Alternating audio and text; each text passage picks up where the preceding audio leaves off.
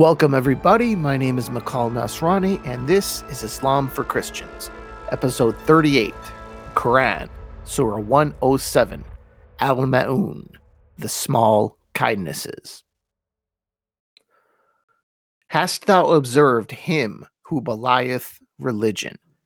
That is, he who repelleth the orphan, and urgeth not the feeding of the needy.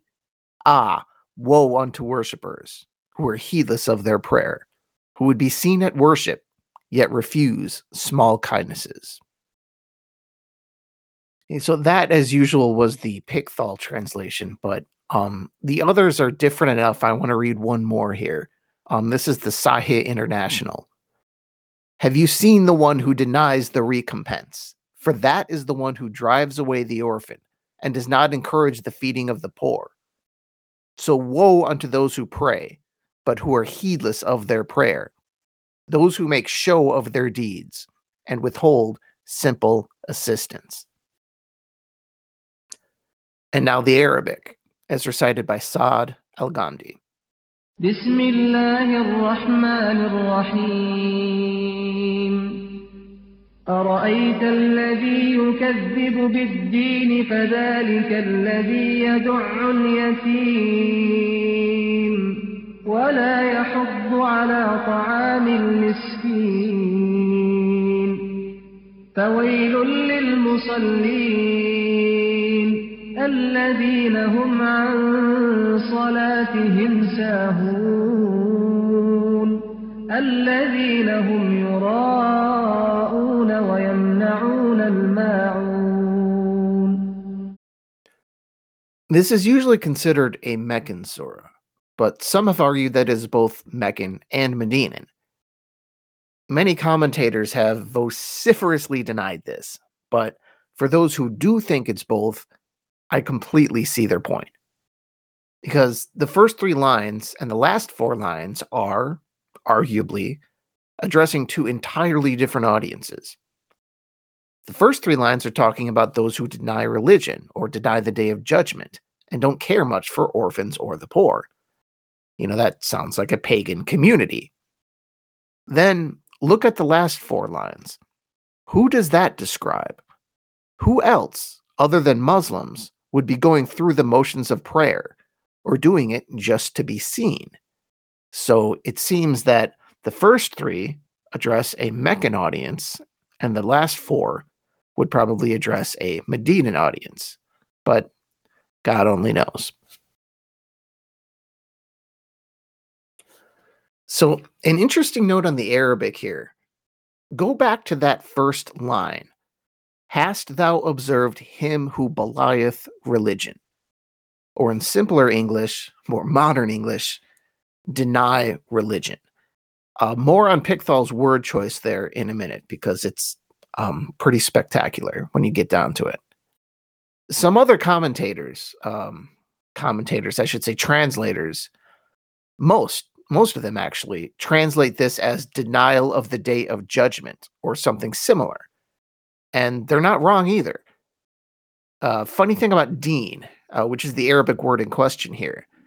Deen can mean faith, or it could mean the actual day of judgment. There's a couple definitions.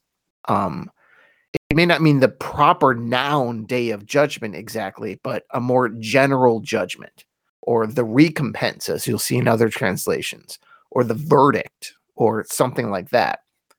It depends which verbal root you actually bother to pull the noun from. Deen 1 or Deen 2. It's one of those words in the dictionaries that doesn't just have one definition. It has a 1 and it has a 2. Deen 1 means to borrow, or to be indebted, and all the types of words that would stem from that. Deen 2 means to profess a religion. The noun form of that is, then, obviously, religion. It's the reader's choice which deen to go with here. So it's interesting to see the choices made among the commentators. So, Deen 1 is more likely to give you a translation of the day of judgment, because like I said, it means to borrow or to be indebted. And what happens on the day of judgment? Well, the debt comes due. God, the banker, is coming and saying, hey, you got that life I gave you? What did you do with it? Jesus said something pretty similar in the Gospels. But Dean 2 is specifically religious, and you'll see that's in the Pickthall translation that I read first at the top of this episode. Hast thou observed him who belieth religion? Now, most translators emphasize the denial of the day of judgment, meaning people are heedless, recklessly disregarding that they will one day be called to account for their lives. But I think there's some assumed mind reading in people being heedless of the day of judgment. Because heedlessness of accountability isn't the only reason people do wicked things. Fear of hell isn't always enough. There are plenty of people on this earth who think they're going to hell and are just they're fine with it. Astoundingly. AC/DC wrote a whole song about this. Now, obviously, Highway to Hell was not a theological statement, and in no way should it be taken seriously. I'm just having some fun with this. But just for the heck of it, just for fun, let's take that song seriously. If you haven't heard it, just punch in YouTube or some other place and listen to Highway to Hell. Here, the lyricist is going to be just fine living a wicked life and accepting the consequences. He's not denying the day of judgment. He doesn't lack faith in accountability. What he lacks is religion, or at least a thoroughly coherent understanding of religion. He lacks the spirit of true religion. In other words, he lacks Dean. He also clearly lacks understanding of what kind of host Satan is going to be, but that's a different point. So I think the Pickthall translation is better here. Those who belieth religion.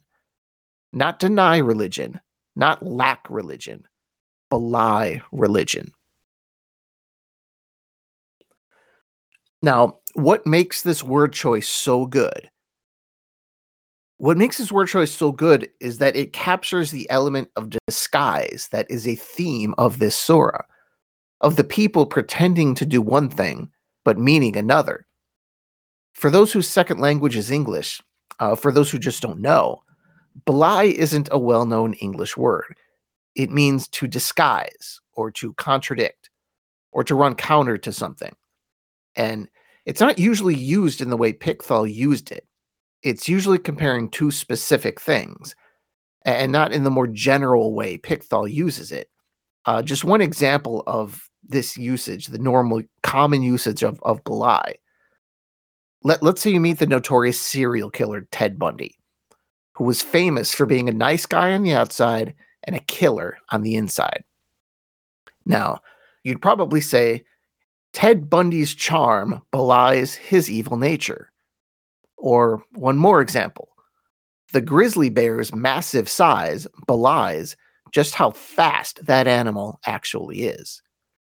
It's not a word you hear much in modern English anymore, but it may have been more common in Pickthall's day.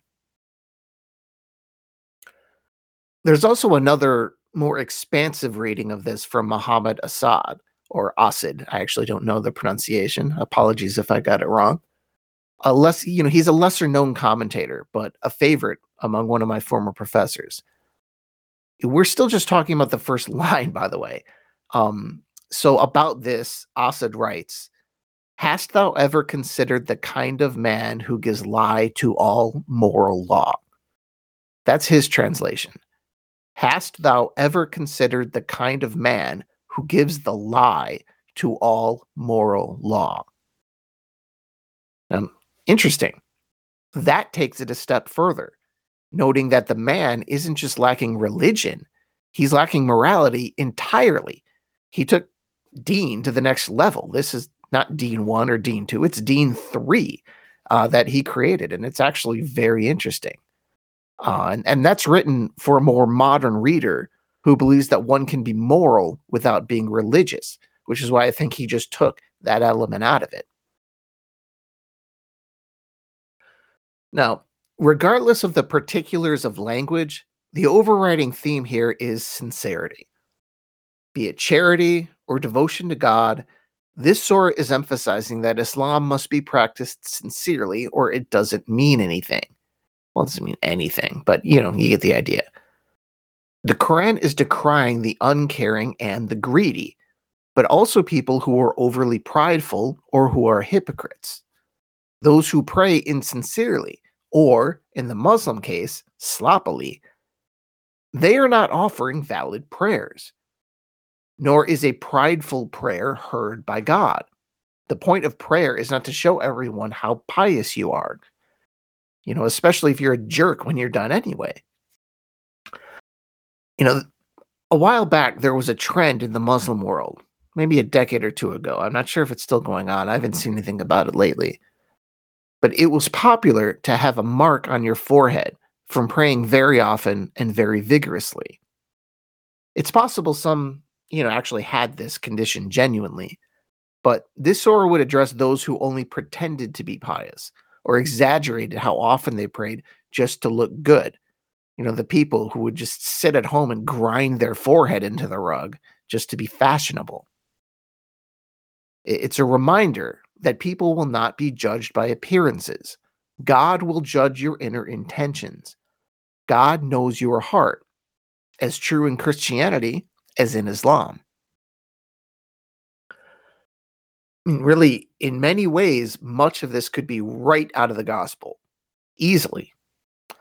Just for fun, here's some that come to mind. The first, Matthew 6:6. But when you pray, go into your room, close the door, and pray to your Father, who is unseen. Then your Father, who sees what is done in secret, will reward you. Like Surah 107, the lesson is to pray for the sake of prayer. Do not do it for social status, because that invalidates the whole process, the whole point. Here's a second. Matthew 23, verse 2-7. The teachers of the law and the Pharisees sit in Moses' seat. So you must be careful to do everything they tell you. But do not do what they do, for they do not practice what they preach. They tie up heavy, cumbersome loads and put them on other people's shoulders. But they themselves are not willing to lift a finger to move them. Everything they do is done for people to see. They make their phylacteries wide and the tassels of their garments long. Phylacteries are a thing they wore. They love the place of honor at banquets and the most important seats in the synagogues. They love to be greeted with respect in the marketplaces and to be called rabbi by others. Again, insincerity and public piety. The warning here is about religious authorities who are more concerned with their own power and prestige than with God or the people they are supposed to be taking care of. Here's another one. Luke 18, 10-14. 2 men went up to the temple to pray, one a Pharisee and the other a tax collector. The Pharisee stood by himself and prayed, God, I thank you that I am not like other people, robbers, evildoers, adulterers, or even like this tax collector. I fast twice a week and give a tenth of all that I get. But the tax collector stood at a distance. He would not even look up to heaven, but beat his breast and said, God, have mercy on me, a sinner. I tell you that this man, rather than the other, went home justified before God. For all those who exalt themselves will be humbled, and those who humble themselves will be exalted. I love that passage, by the way. That's very special to me. For anyone who has ever been in the position of the tax collector and felt the way that the tax collector felt, it's just such a touching passage to read over and over and over again when you've been there. And it's also a reminder that those who are close to God are not always the most obvious. God loves a penitent pimp more than a grandstanding clergyman. That's as true in Jesus' time as in Muhammad's time as in our time. And one last one here. Luke 10:25-37. You might recognize this as the Good Samaritan. For any non-Christians listening, this is a story you absolutely have to know. But most Christian kids know this by the time they're like 5 or 6. On one occasion, an expert in the law stood up to test Jesus. "Teacher," he asked, "what must I do to inherit eternal life?" Jesus replied, "What is written in the law? How do you read it?" The man answered, "Love the Lord your God with all your heart, and with all your soul, and with all your strength, and with all your mind, and love your neighbor as yourself." "You have answered correctly," Jesus replied. "Do this, and you will live." But he wanted to justify himself, so he asked Jesus, "And who is my neighbor?" In reply, Jesus said, "A man was going down from Jerusalem to Jericho when he was attacked by robbers. They stripped him of his clothes, beat him, and went away, leaving him half dead. A priest happened to be going down the same road, and when he saw the man, he passed by on the other side. So too, a Levite, when he came to the place and saw him, passed by on the other side." A Levite's kind of a holy man. "But a Samaritan, as he traveled," the Samaritans were, the enemy. Just think of this, insert any enemy you can think of and wherever in the world you are. But a Samaritan, as he traveled, came where the man was, and when he saw him, he took pity on him. He went to him and bandaged his wounds, pouring on oil and wine. Then he put the man on his own donkey, brought him to an inn, and took care of him. The next day, he took out 2 denarii and gave them to the innkeeper. "Look after him," he said, "and when I return, I will reimburse you for any extra expenses you may have." Now, which of these 3 do you think was a neighbor to the man who fell into the hands of robbers? The expert in the law replied, "The one who had mercy on him." Jesus then told him, "Go and do likewise."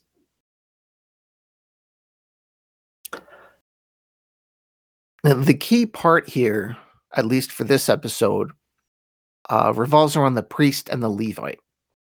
A Levite was basically someone in the priestly caste. So a Levite and a priest are kind of in a similar category.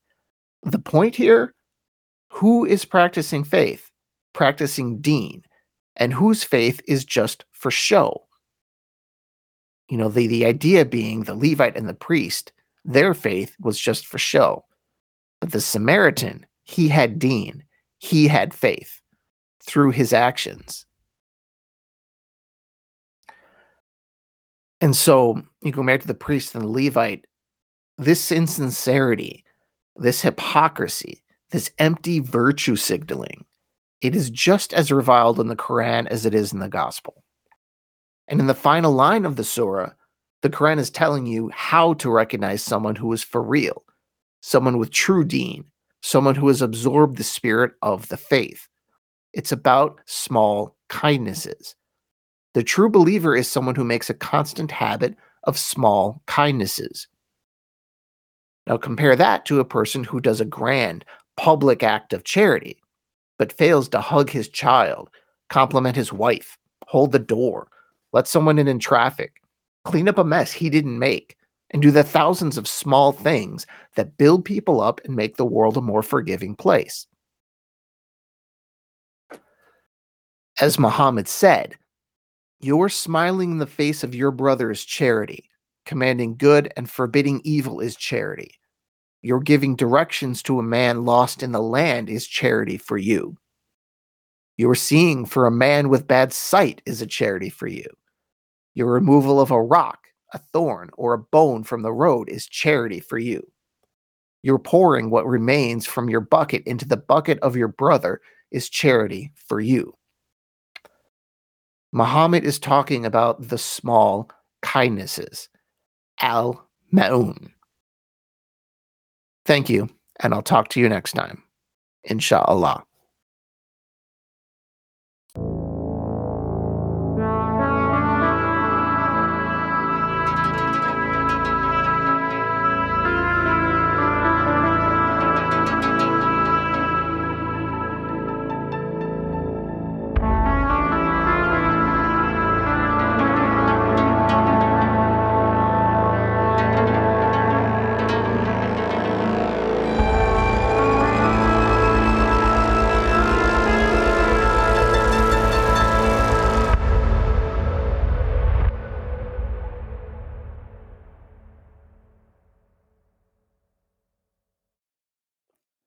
Thank you for listening to Islam for Christians. Please subscribe wherever you get your podcasts. And if you want to keep this show ad-free, you can also visit my Patreon page and subscribe.